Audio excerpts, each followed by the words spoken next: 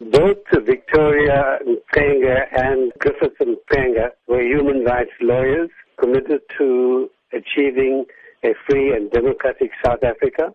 I knew both of them. I worked with them in trials, especially with Victoria Mxenge in the 1985 Pietermaritzburg UDF trial. In terms of the Mxenge legacy, what do you believe are some of the lessons that can be taken from them for South Africans today? Both of them committed their entire lives and their careers in the cause of human rights. Both members of the African National Congress, they were committed to non-racialism. Both of them were assassinated. And I think if there's any lesson to be learned from people who made an extreme sacrifice, it would be both Victoria and Griffiths Mxenge. Students from the UKZN School of Law were also present at the lecture. What was your message to them, particularly as young lawyers today, and how they can learn from the Mxenge legacy in terms of the promotion of human rights? They have a huge responsibility. They need to know that just being a good man or a woman is not good enough.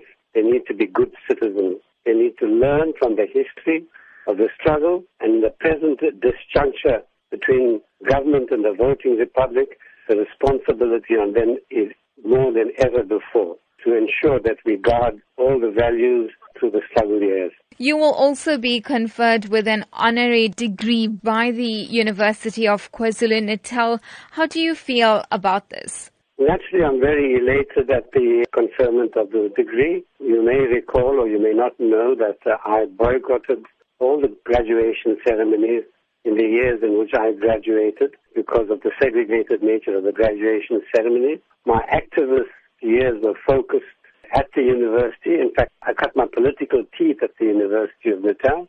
I embarked on a human rights culture from the very first days at university. Thereafter, I was committed to human rights work as a lawyer, and then, of course, I eventually became a judge of the High Court.